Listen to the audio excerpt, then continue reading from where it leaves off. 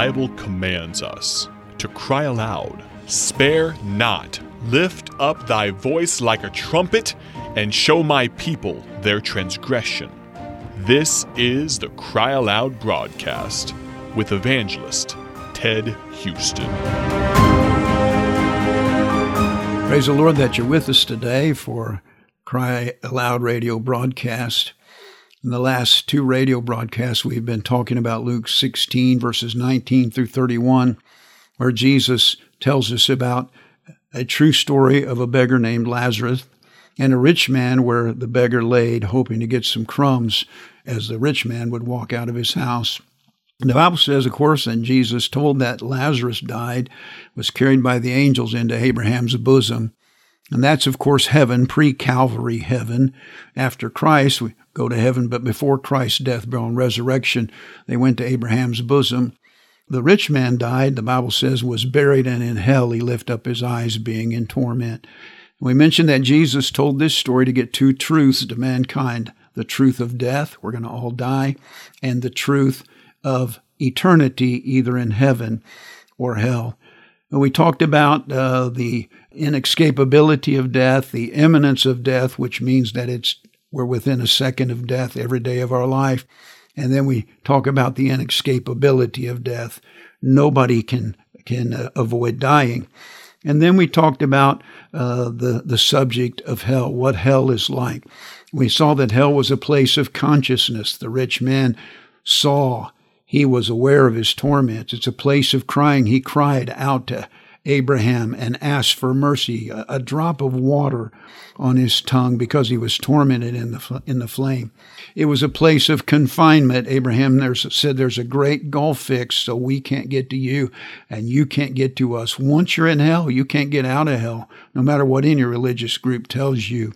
There is no escape. There is no other place that you can go in eternity. Jesus gave us two things. He told us the truth. There's heaven or there's hell. That's it. No intermediary place. And once you go in hell, you can never get out. And then we saw it's a place of continuality. He asked Abraham to send Lazarus to his brothers so that they would not come to that place. He knew it wasn't going to go away. He knew it wasn't going to disappear. But Jesus often spoke of hell, and he gave us some other insight into hell that we need to understand. The Bible tells us that it's a place that people are cast into. And this place they're cast into is, number one, a place of outer darkness. In Matthew chapter 8, verse 11 through 12, he said, "And I say unto you that many shall come from the east and west, and shall sit down with Abraham and Isaac and Jacob in the kingdom of heaven," speaking to the Jews. "But the children of the kingdom," which the Jews should have been that if they'd accepted him as their king, "but the children of the kingdom shall be cast out into outer darkness. There shall be weeping and gnashing of teeth." So we see it's a place of outer darkness. Jesus said again in Matthew 22, "Then said the king to the servants, Bind him hand and foot, take him away and cast him into outer darkness.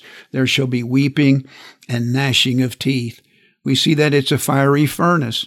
In Matthew 13, Jesus said unto them, "The Son of Man shall send forth his angels, and they shall gather out of his kingdom all things that offend, and them which do iniquity, and shall cast them into the furnace of fire. There shall be wailing and gnashing of teeth." We find it's a place where the worm dieth not. He said in Mark chapter 9, "And if thy foot offend thee, cut it off. It is better for thee to enter halt into life than having 2 feet to be cast into hell, into the fire that never shall be quenched, where their worm dieth not, and the fire is not quenched." It's a place of torment. He said in Revelation 20 says, "And they cast them into the lake of fire and brimstone, where the beast and the false prophet are, and shall be tormented day and night forever and ever and ever." Dear friend, I want you to understand something. Hell is a place of torment, a place of fire, a place of weeping and wailing and gnashing of teeth, a place where the worm dieth not, the skin maggots eat the flesh, but the flesh never goes away. It's a place of outer darkness. It's a bottomless pit. Dear friend, hell is real. If you're not saved, you're going to spend eternity there. And if you are saved, there are people around you that are going to spend eternity in hell. Oh, dear friend, may we get moved by this subject of death and eternity. God bless you. Thank you for listening to the Cry Aloud broadcast with evangelist Ted Houston, produced by Bible Tracts Incorporated of Bloomington, Illinois. Visit BibleTractsInc.org for more information.